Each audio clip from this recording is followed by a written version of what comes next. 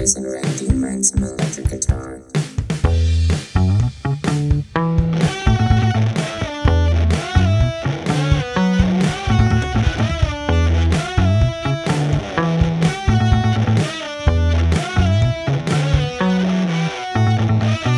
Bryce and Ren and Corey in the house. Hello, and welcome to the first episode of Bryce and Ren and Corey in the House. Today, we will be talking about Season 4, Episode 22 of That's So Raven, which is the That's So Raven finale, Where There Is Smoke. And so this episode is thought to be episode 0 of the podcast, a way for Ren and I to really get comfortable and get a good feel for the world in which Corey is going to live, the character that Corey is, and then leading into what will be Corey in the house. And so with me today and forever and always is my co-host, Renan Fontes. Renan, how are you? I'm doing well, Bryce. How are you today? I am doing great. I got to watch an episode of That's Raven. I got to learn why smoking is bad. And I got to see a guest star who I did not think I was going to see. And what about you? You're doing well? I've been doing all right. I've been excited to finally dive into the Corey in the House mythology. Of course, it all begins with That's So Raven, but I mean, really, what we saw tonight was mainly a prelude to what's coming next. Yeah, and so something that you and I were discussing before we started to record the episode is that in chronologically, this is the final episode of That's So Raven. This is the final episode of That's So Raven that aired on TV. Yes, but in no way is this a finale feeling. There are characters that are missing. It's very much so confined to the house. Going off the episode's production numbers, this is actually the second to last episode written. Oh, so but it was aired after Corey in the House had already premiered. That is actually something I didn't know when watching the episode. Do you think so? This aired after Corey in the House aired? From my understanding, the episode was filmed before Corey in the House was filmed, but the last few episodes of That's So Raven were held onto for after Corey in the House started. Wild. So, and that could be why this episode felt like it existed on another space and time. Altogether. There's a lot of weird things to discuss about the episode because, like, it's not a typical finale, but it's also not a typical episode of That's So Raven. Yeah, so everything about it was very bizarre. And so just to walk you listeners through what our plan is and what we're going to do. So we're going to take you step by step through each scene of the episode, talk about maybe some things that stood out, some jokes that landed, and just analyze and look at the writing, the performances, and the depth to, in this case, That's a Raven, but after this, we'll be starting with Corey in the House. And so, before we do that, do you have any other initial thoughts? I know we discussed a little bit. Any other initial thoughts on the episode, or do you want to dive right in? No Ronald Sheridan, the father. Yeah, so that's actually a perfect place to start. Victor, right? Yeah, Victor is gone from the episode. We open up with Raven on the phone with him. She's in the kitchen saying, Dad, I'm glad that you are enjoying the utensil convention, and mentions that she's disappointed that she's not surprised that no one else wanted to attend Ladle Palooza. Renan, I have to ask you, what is the utensil convention? What is Ladle Palooza? I think this is something Victor must have put together. So is it? He's at the height of his career at the Chill Grill. Yeah. He doesn't have his wife tying him down. This is after she's already left the show. He's gone. Like, he's on the cusp of moving to Washington, D.C. I think it makes sense. He wants to do one last big thing with his life. And that is putting together the utensil Ladle Palooza. Starring Ladle Palooza. Do the chefs bring out their ladles and they compare, that one's steel, that one's wood, which is the best, the most finest ladle? I just have got to wonder what Victor is doing at Ladle Palooza. I kept expecting him to come back near the end of the episode. I didn't realize when you had said before we started watching that there would be a tie-in to Cory in the House, that this is just something that you just made up. Yeah, I did not realize that this episode does not segue at all into Cory in the House. But what's good is that it is a very Cory-centric episode. So we find Victor's gone, Raven's home alone, and in walks Cory. And so Raven is left in charge. And we have some tension between them. We do, because they have Cory needs to do his chores. And he has a basketball in his hand. He says he's going to the library with his basketball. And Raven catches that lie out right away. He says, "That's a bad lie. You got to be honest with me. Have you done your chores today?" What does Cory say, Renan? Cory insists that he has. And for every single question Raven asks him, Cory has the perfect answer. He even tells her that he got fresh milk. And of course, it's that transition, that smash cut from chunky milk to the intro that truly begins the episode. Yeah, so Raven realizes that Cory completely lied to get out of doing the chores, that he's done nothing, and that the milk is chunky. And she screams, and we go, like you said, go into the intro. Is that a good cold open, bad cold open? It's I guess it's good in the sense that, you know, it sets up the rest of the episode. It does. It gives us really the main things that we're going to be looking out for, which is Cory not doing his chores. Not really though, because actually the episode is about the smoking. Yeah, not so much Cory not. I guess Cory not doing his chores sets up the fact that whole boy cried wolf. Yes. Theme of the episode, yes. Where if he hadn't been lying about the chores, Raven would have believed him. Yeah. So and we'll discuss it later on, but I think that a lot of the issue comes down to Cory lying about the laundry, and I think Raven even makes that more of an issue in the end than the actual. It's a classic comedy of errors. It is a classic comedy of errors in this case. And so the only other piece that we didn't mention is the casserole that is in the oven for the mayor. So Victor tells Raven on the phone, you know, "I'm at Ladlepalooza, living it up large. You need to, at home, make sure that this casserole that's in the oven gets taken out in time because the mayor is going to come pick it up." Do you anything that you want to say just in setting up the casserole? We learn more about it. Setting up the subplot or discussing the subplot? So let's, because I have a lot to discuss about this. so let's actually, so before we finish that piece with the casserole, we'll talk about the scene that was after the credits, and then we go back to the casserole. So I'm excited to talk about that casserole because it looked disgusting. Horrible. So scene 2, credits are over. We find that Cory is walking around the living room with his laundry basket in hand, and doorbell rings. His friend Cindy. It's Cindy. We don't know what their relationship is. Cindy is a character who appears in the show a few times. Okay, so they're friends. They seem friendly. They hug. One of the punchlines of this scene, Ren, is Cory's socks. That's right. Cory is wearing Raven's socks, and they're not. So it'd be one thing. They're bright. They're colorful. It'd be one thing if it's just the socks that we notice, but the socks themselves, they're like those toe socks. So each toe has an individual spot in the sock to be tucked into.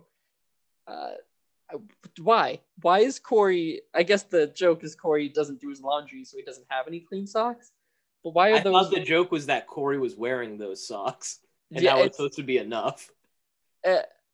I just don't understand these socks. I don't know if they're comfortable. They look pretty miserable to wear. Well, Cory throws them back at Raven when she brings them back. Because he's done with them. And we actually, later on at the end of the episode, we see those socks put underneath Cory's bed. We're in the middle of the episode when Raven's under the bed. We see those socks come back. All right, so I digress. So Cindy's she's in the house, and they're at new schools. And that's when we learn that Cindy's new friends smoke. Well, of course, they're cool. Yeah, so she says they're really cool. They smoke. I have a question for you. And Corey takes them away. It says, yo, you can't smoke. Well, it's talking to her about how she can't smoke. And she says, I've only done it once before. So I have a question. If you are smoking for the second time in your young life, do you think that you go over to your friend's house and in their living room pull out a pack of cigarettes and start smoking? Try to smoke in their living room? Like, I felt that was so bold of her. It was very bold. Also, after she was ready to commit. She'd only smoked one time. Yeah. But already she was like, I need a cigarette. Because she's saying, you're stressing me out. I need a cigarette. So she's after that one time, she is dependent on them. So much so that she walks into her friend's living room and says, this is the time and place to start smoking. Yeah. So Corey takes them away because Corey cannot believe that she is smoking. And what's the caveat with that, Ren? Do you want to kind of explain this setup? Well, Corey's trying to be a good friend here. He's trying to be a good guy. He takes the cigarettes away from Cindy, but he puts them in his shirt pocket. Mm-hmm. In a room full of laundry. Yep. In a room full of laundry, because that's just what Corey's life is now. Corey's really setting up his own undoing with this act. He is. And so Cindy goes to leave, and she says, all right, you can take them, but you have to promise not to tell anyone that I'm smoking. Okay? Terrible move. Terrible move, in my opinion. It's a bit of an awkward scene, too. Yeah, very awkward. Like the way just them both on the couch, Corey's kind of jittery. Mm-hmm. And this is what I meant when I was talking about that community theater vibe earlier. Yeah. Is she mad about it? He's obviously very upset about it. He's like, you cannot do this. It's just a very awkward situation. And the fact that Cindy puts it on Corey to not tell anyone is... She puts Corey in a bad position. Terrible position. So we get back to that in a little bit. But now we get to the casserole. I think we should just discuss this whole plot in one go. You want to do the whole thing? Okay. I don't think it's worth coming back to this one back and forth. So I'm gonna say that this was the real low point of the episode of the That's So Raven finale. I felt like time was not well spent. No, Raven is in her kitchen. She is stressed out about this casserole. She has so many things to do. Eddie and Chelsea, her BFFs, come in to the house and they say, "Hey, how's it going? Good, everything's great." Both of them clear adults. Yeah. Eddie's hairline obviously receding at this point. Yeah, because this is very far into the filming of That's So Raven. And when they come in, Raven is checking in on the casserole. They are so excited. Eddie practically puts his head into the oven. He is that excited to smell and taste the casserole. Chelsea's apparently burned herself on the oven before. She does not have fingerprints anymore because she has burned her fingers so many times trying to take out the casserole dish. She recognizes that she no longer has fingerprints. She says, like, I miss my little fingy prints or something along those lines.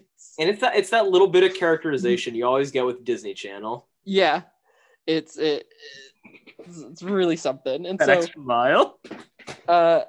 They're like, "Hey Raven, what's going on today?" Raven says, "Hey, I'm really busy. Do you want to help me with my chores?" Which is when you have friends over. I meant that's a bit too broad. So rude. She's like, "I have to dust, I need to clean," and they want nothing to do with that because why would they? They don't live there. But they're all right watching the casserole. They are perfectly okay watching the casserole. They say, "We'll stay here. Raven, you go do whatever you need to do." There are a couple logistic problems with that casserole. So yeah, so Raven leaves. They take it out of the oven, using. So did you notice how they use the oven mitts? I did notice that. Eddie Um, makes a point to mention the oven mitts that they last time use they take them. it out. Yeah, because that way they won't lose their fingerprints to the casserole dish. But they, instead of putting their hands in the oven mitts, it's mitts. They just hold them. So they don't even put the oven mitts on. They just hold the oven mitts, move the casserole, and who could resist? They got to dive in and taste it. A couple things to note about their tasting. Yeah. One, the casserole looks disgusting. Awful. Two, the way they eat the casserole, hunched over with not even like spoons you eat with, like giant unwieldy spoons, just shoveling, like scraping the top of the casserole into their mouth until it's just like a round lump of mayonnaise. It does. There's mostly, like, it looks like really dried up layers of mozzarella cheese that are all clumped up together that they're trying to shove into their mouth with giant utensils.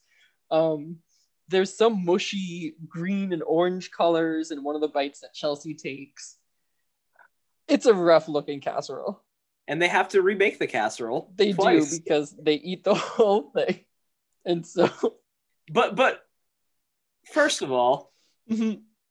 they have the recipe, but how are they going to make the casserole the exact same way that Victor, a trained professional chef who's about to work for the president of the United States, and the ingredients?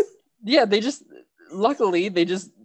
get lucky and they have a second amount of all the ingredients that it takes to make this disgusting looking casserole for the mayor.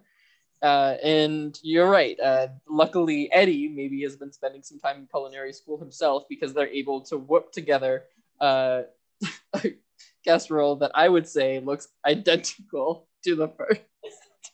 With the exact same stains on the outside. The exact same stains and the exact same horrible textures to it. And so we end up, we cut to back to the smoking plot for a little bit. We come back to Eddie and Chelsea. They are, that's when they're making the second casserole.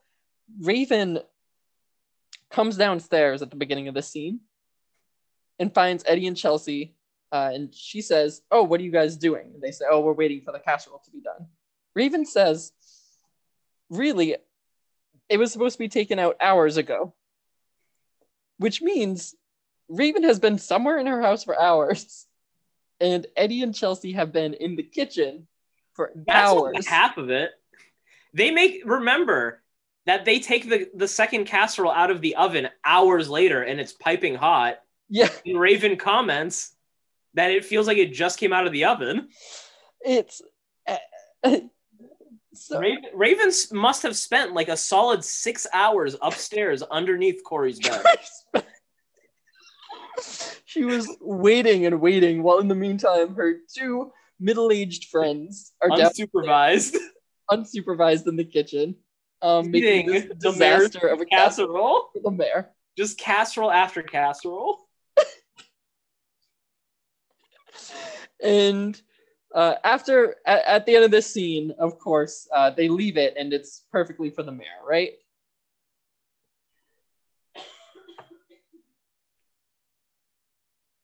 Red? What? I said after this scene, they leave the casserole, and it's perfectly there, right? And they just leave it, and they go do something else, correct? Is this a trick? Yeah. No, of course, yeah, they eat it. They eat the whole thing. They eat 2 of those awful casseroles. Shovel it down again. Leaned over. Giant utensils, probably purchased from the previous year's utensil convention. It's an exhausting storyline. The acting from Eddie is a loud actor. He wants every moment to be his big moment. Orlando Brown. And this certainly is not it. This is not his scene. So let's you want to cut back to, you mentioned Raven under the bed. Do we want to talk? We have to introduce Larry. Yeah, so we need Larry in this episode pronto. So, Raven comes home, and because she's out doing chores, I think at one point. So Raven comes into the house, holding someone's dry cleaning, ambiguous as to whose it is. She drops it on the ground and immediately screams at Corey because she sees a laundry basket in the living room, and it's knocked over, so she's picking it all up, and that's when she finds the cigarette in Corey's pocket. Okay. She calls Corey down, and that's when they have a back and forth about, I can't believe you're smoking. And Corey says, I'm not smoking. And Raven says, but you're smoking. Corey, I'm not smoking. And then Corey literally, I don't know if you noted this, Corey runs away. Well, he doesn't exactly run away. He tells Raven to trust him. He says, let's see, because I wrote it down. He says, I've never smoked a cigarette in my life, and you need to just believe me. And then he bolts. He's gone. That is his final argument, final say on the matter. And then Raven, like the tensions were high. You know, Corey was playing basketball earlier. His adrenaline's running. At the library. Hang out with Larry. Yeah. You know, there's a lot going on. There's tons going on. And so he bolts. That's when Raven has her vision that Corey has a whole pack of cigarettes in his room. For anyone unfamiliar with That's So Raven, the premise is that the titular character Raven has psychic visions that allow her to see the future. And she even says in this episode, my visions are never wrong, which if you've seen any episode of That's So Raven, the punchline is almost always that her visions are wrong. I mean, they're correct, but there's always context around them that she doesn't for once take into consideration. And you'd think this late she would have figured that out already. But nope, we're in the finale and she's still getting tricked by her visions. So she goes upstairs to try and find the cigarettes, and that's when Larry comes over. What do you have to say about Larry? Larry is Corey's white friend. Yeah. When Corey needs a white person near him for a scene, it's Larry. It's Larry. Pretty consistently Larry. He is there, and he brings over with him a copy of the video game Drag Race 3000. I don't know if you noticed, but the controllers they were using were one GameCube controller with the wire cut off and one Dreamcast controller with the VMUs taken out. And I didn't notice that, but I'm so glad you point that out, because the scene in which they're playing the video game ends with Corey saying something along the lines of like, my pack never works. I have no idea what they could have been talking about. Yeah, we got to go over to your house and use the pack there. I always have an extra pack of game in case mine isn't working. It's like the writers have never once seen a video game. Someone described it to them someone described it to one person, and then that person described it to the writers what a video game is, and then the writers used that knowledge to put together this scene. So they run upstairs to play Drag Race 3000. Raven's in Corey's room. Raven runs and hides underneath, first behind the door, and they hit her in the face with the door, so we get some slapstick, and then she stumbles underneath the bed without them noticing. I just want to point out really quickly that one of Corey's lines during this scene says, I've been smoking them at the arcade, which suggests that Drag Race 3000 is a port of an arcade game. It is. Which likely means it was published or developed by Sega. Oh, so we get some background info into Drag Race 3000, which is a game that Larry even says that he's hooked on. So it must be a really good series. Do you think the series they were going for like Grand Theft Auto, or they just threw together? I'm thinking Crazy Taxi. Okay, for Drag Race 3000. So here's what I thought would be fun. So this scene, the constant jokes come from Raven under the bed, hearing Corey and Larry talk about Drag Race 3000, but thinking that it's about smoking. And so I wanted to play a game with you real quick, Ren. I wrote down 4 lines. 3 of them are lines that they said about Drag Race 3000, and one of them is not. And I want you to guess which one is not a thing that they said. Okay. Okay. Okay. So the first one that they said, and to remind those listening, Raven's under the bed and thinks that they are talking about smoking, and not Drag Race 3000. So the first one is, "Come on, let's fire it up." Okay. They said that. The second one is, "Let's start dragging." Okay. Third is, "We're really smoking them now." The fourth is, "These things are getting expensive. What can you do? We're hooked." That one, they definitely say that one. Yeah. So read me the middle two again. Yeah. So the second one was, "Let's start dragging," and then the third one was, "We're really smoking them now."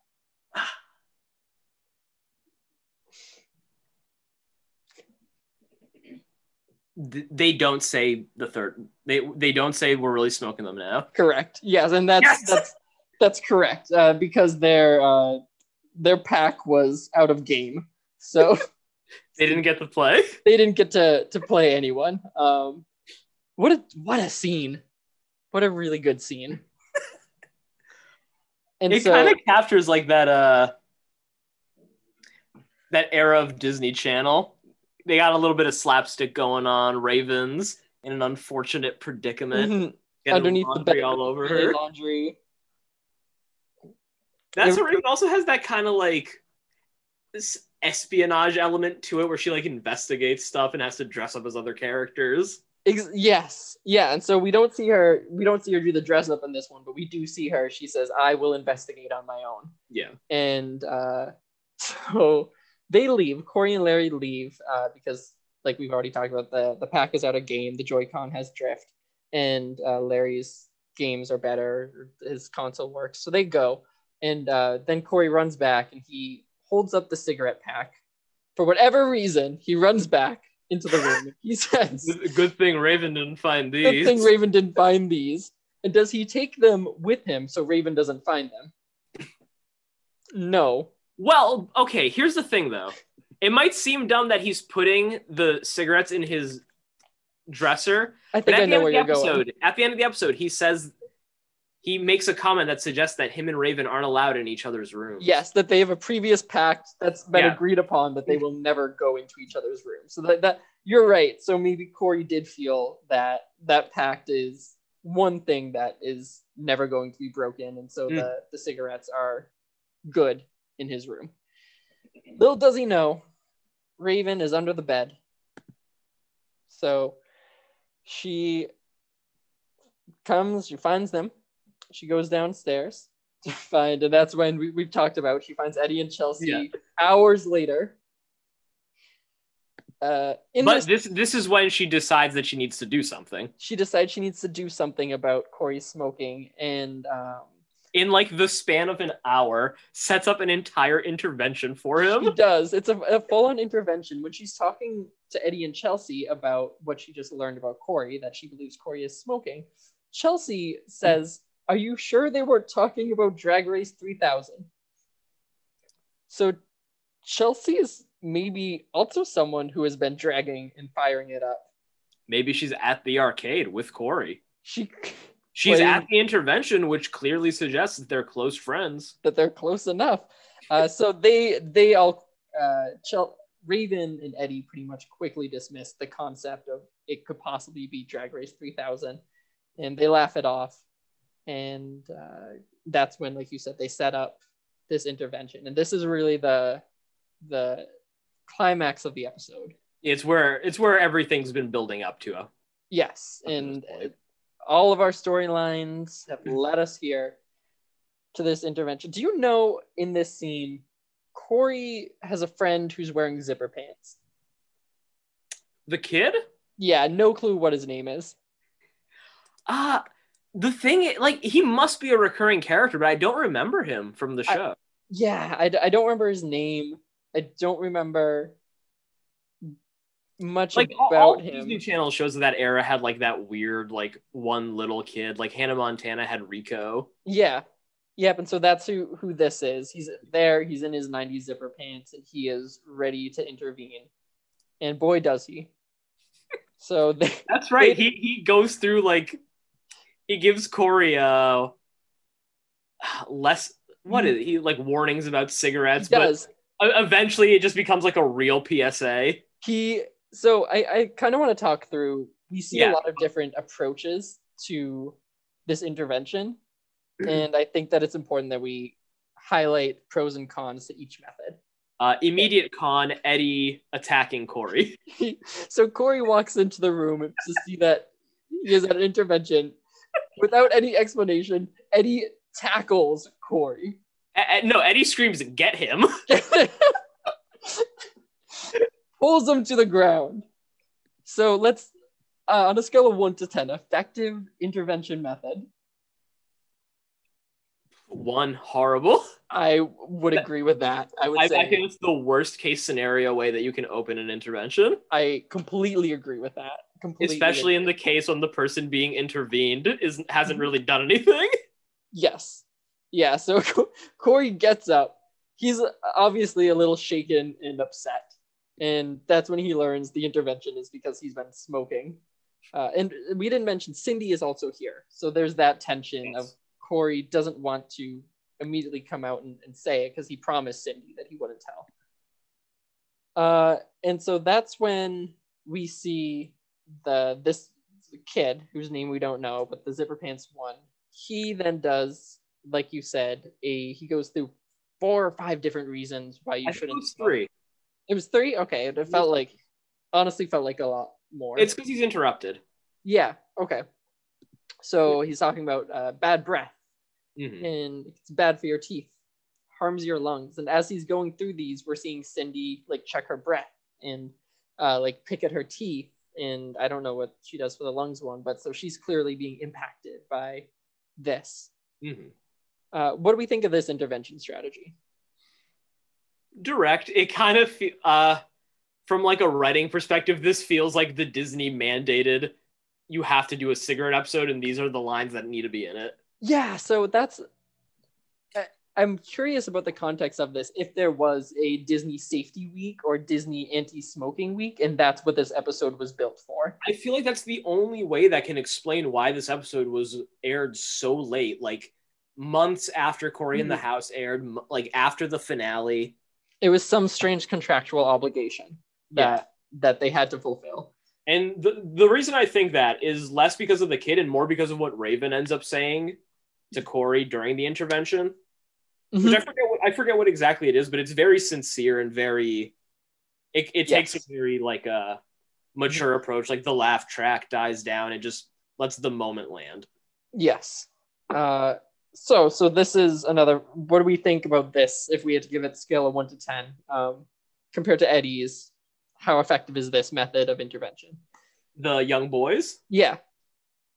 It's better. I'll give it a 7 for practicality, but in terms of originality, we know why it's here. Yes, exactly. I would go with the 6. I'm gonna give it the 6. I think it does its job. It's definitely better than tackling Corey. So next we see, so this actually kind of breaks through to Cindy. Cindy's about to tell the truth, and that's when Chelsea interrupts her very rudely to do her method of intervention, which is, I've known you, Corey, since you were training on the toilet, and now you are throwing your life away. And she just shakes him. The thing I find interesting about that scene is that Corey's actually smiling before she says that. Mm-hmm. He has fond memories. Yeah, they have fond memories together. Like, her reminiscing about him learning how to poop is not a bad memory for him. No, and I mean, we know for a fact that they play Drag Race 3000 together at the arcade where they light it up. So you're right, they do have a strong relationship, and the shaking does seem to have some impact on him. And so the shaking method, scale of 1 to 10? I'm going to give it a 3 because it wasn't Chelsea's turn to talk, and Raven had asked Cindy to speak with Corey specifically. Yep. And Makes Kelsey interrupting even more inappropriate. correct. Yeah. So I'll give it a 4 just because I appreciate the idea of talking about his childhood, but the shaking just doesn't feel right. And so Corey's out. Corey says, I'm leaving. And that's when so he opens up the front door, goes to leave. That's when we see the juicer. I was very happy to see the juicer in this episode. Me too. For those unaware, the juicer is Corey's recurring bully throughout That's So Raven. He also returns in Cory in the House. That is not something I knew. Really? So I am excited to see the juicer make yet another return then as we watch through Cory in the House. I am very excited to see the juicer come back. So the juicer comes in. He says, Raven told me to make a speech and talk about how good of friends we are. Well, we are neither friends and I don't do speeches. And that's when we see his style of intervention, which is... Well, first he clarifies that he loves to juice little kids' heads. Yes. Sorry, you're correct. So before he goes into his style of intervention, he says, you have a bad habit, that's smoking cigarettes. My bad habit is squeezing little kids' heads. Just what a wonderful concept for a kid's character. How many children's heads have been squeezed by the juicer? Has the juicer canonically killed? I don't feel like the show tells us he hasn't.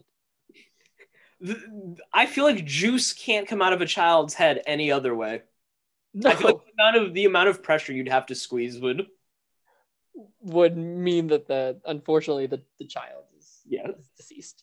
Yeah, so the juicer does his job. He does it well. His name does not escape him. He is the king of juicing, and he is the person in this scene who gets the job done when he says, I will juice your head, Cory, until you... Is it just until he owns up to not smoking? Yes. Or until he owns up to smoking. So that's the threat. He says, I will juice you until you confess to smoking. And so Cory, who still does not want to take the fall for Cindy, says, okay, juice my head then. Let's get this done. And that's when we see Cindy chime in and say, no, I'm the one who's smoking. So what do we think about this as the final method of intervention? Scale of 1 to 10. I think it's effective. I'm going to give it a 10. The juicer represents something very primal for Cory in life.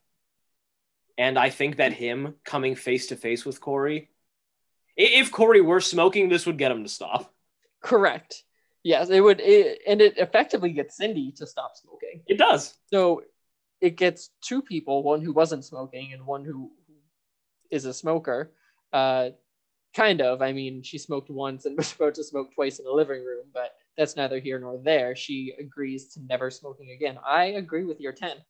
I think that he does a great job with intervening here. And without the juicer, I don't know if the episode would have ended the same for Cindy and Cory.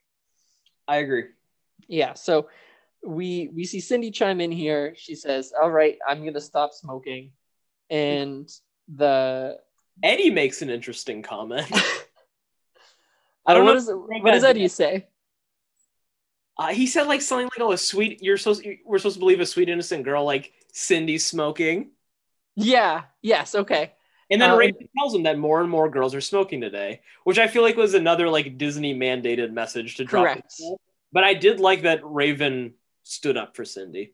Yes. So Raven said, "Not so fast, Eddie," and it's interesting. So the reason why Raven doesn't initially believe that Cory was not smoking is going back to that laundry that Cory kept saying he did but didn't do. She believes that it was his fault for lying all day. And Cory agrees. Yeah, Cory says you're right. So I guess the message here is don't lie about doing your laundry when you haven't. Because and then you don't smoke. You don't smoke because otherwise you won't be believed. And you'll always have enough ingredients to make another casserole. And so Okay, so that's the punchline to the episode. Real quick though, the one thing I don't want to skip over is the juicer says, "I showed up here. I want to juice something," and he's given the pack of cigarettes. I'll be honest. I actually thought this was an effective little scene. Yeah, it kind of highlights the grossness, like even if it's like clearly exaggerated and not realistic. Correct. Yeah. So that what he ends highlights how just disgusting cigarettes are on like a basic level. Yes, I completely agree. And we see, so he juices and this black gunk comes out and goes on the floor, to which I don't put down who says the line, but we get the line, "Better on the floor than in your lungs." Raven says that. Raven says it. And so that's just something that I will always try to live by now, is that better on the floor than in your lungs. That's what Raven always says.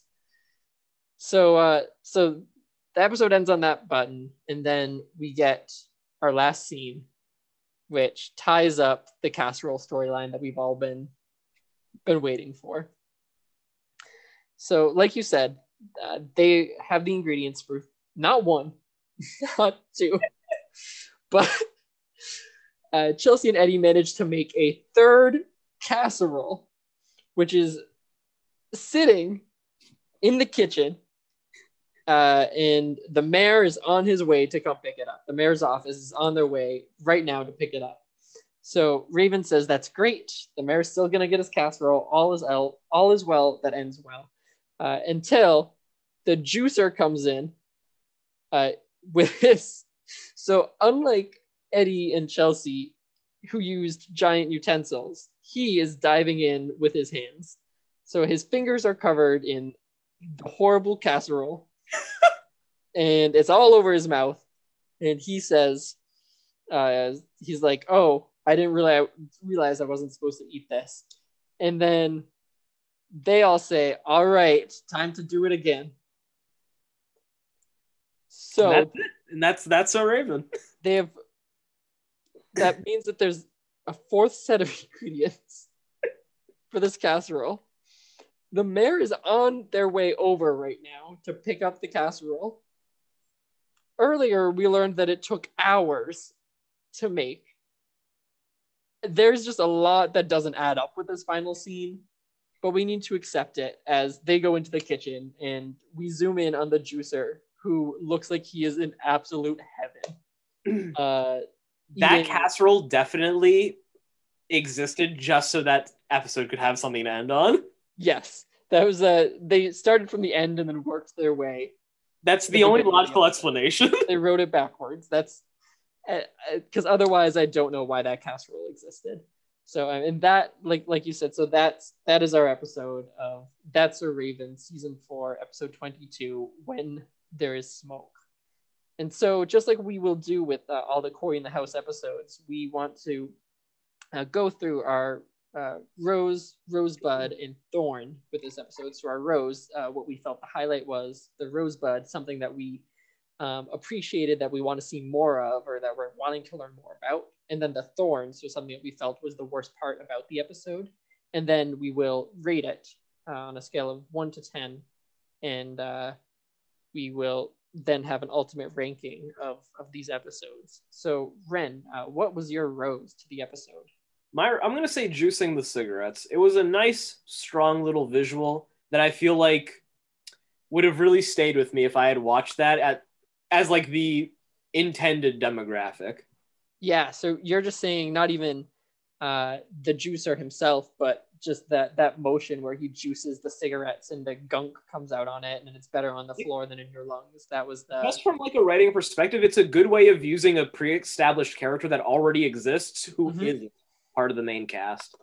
Yeah, so my Rose was actually the same thing. Not necessarily the use of him there, but just the juicer's appearance. It felt like this episode needed one final push to get it over the hill, and the juicer is what we needed. So as soon as he was at the door, I knew that it was going to be a great finale to the episode, and it certainly was. And so for the Rosebud, so this is something that we kind of want to see more of. And for me, I felt like Cory and Cindy's relationship is promising, and I want to know what they're going to be doing moving forward. If they'll be friends, if they will start dating. I mean, Corey just helped Cindy get unhooked from cigarettes. So, I just feel like there's a strong relationship there. And I know that we don't see more, but I wish that we did.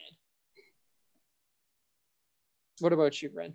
For me, I'm going to say Corey's growth specifically. I feel like early Corey in That's So Raven is more of a villainous character. He's very mischievous. Mm-hmm. He's a thorn in Raven's side. But this is an episode that really puts him in front and center. Gives him, someone to take care of. Like a plot where he gets to be in the center spotlight that portrays him positively. Yeah, this was really a Corey-centric episode. And so for the finale of the show, it, I think, showed us a lot about who Corey is, and especially who he was at the start of That's So Raven, and the kind of person who he is now. Because he doesn't even hesitate for a second with the cigarettes. He says, absolutely. And it'll be interesting to see how much of that characterization changes. Yeah, I'm very curious to see if they stick with this growth in Corey in the House, or if they just go ahead and start from scratch. And I have a feeling that it's going to start from scratch. Yeah, if I remember right, that's what happens. Yeah. What was your thorn? What was the worst part about the episode for you? I'm going to say Eddie and Chelsea. Yeah. They were very distracting. They were very low energy. Mm-hmm. I did laugh when Eddie tackled Corey, but for the most part, they felt very, I don't know. Raven was giving it her all. She was. That's all I'm going to say. Yeah, so I think that's a very valid thorn. They did not belong in this episode, and they were only there to fill time. For me, my thorn was that in many senses, this was a bottle episode where we didn't leave the Baxter's house. Yeah. We were in it the entire time. We didn't go to school. We didn't go to the Chill Grill. We didn't even get to go to the arcade where they were lighting it up on Drag Racer 3000. So it just felt too contained and too tight that overall the worldly impact of Cindy's ultimate decision didn't feel earned, I guess. Didn't feel like it had high stakes. It was high of stakes as it should have. So the last thing we have to do is to rate the episode. So what would you rate this episode on a scale of 1 to 10? I'm gonna give it a 5. Okay. I think it's not a typical episode of That's So Raven. It's not really an episode you can rewatch, and it'd be all that fun to rewatch. Mm-hmm. It feels kind of out of place in its position in the series as the finale, but it has good stuff in it. It's fun. It was funnier than I thought it would be. Mm-hmm. I like how it has a charm. It feels very homey. Yeah, it's a very welcoming show. Yeah, so I'm gonna go just one step higher than you and say 6. I felt a lot of the same things that you did. It did feel very familiar. It did feel very warm and welcoming. That's So Raven does tackle some heavier topics in some different episodes, and this felt like one of those episodes that was right on par with those heavier topics. I felt like that casserole storyline was abysmal. Didn't deserve to be in there. The fact that they made us watch Chelsea and Eddie eat it twice and then zoom in as the final scene of the series and see the juicer eating the casserole eating it with his fingers.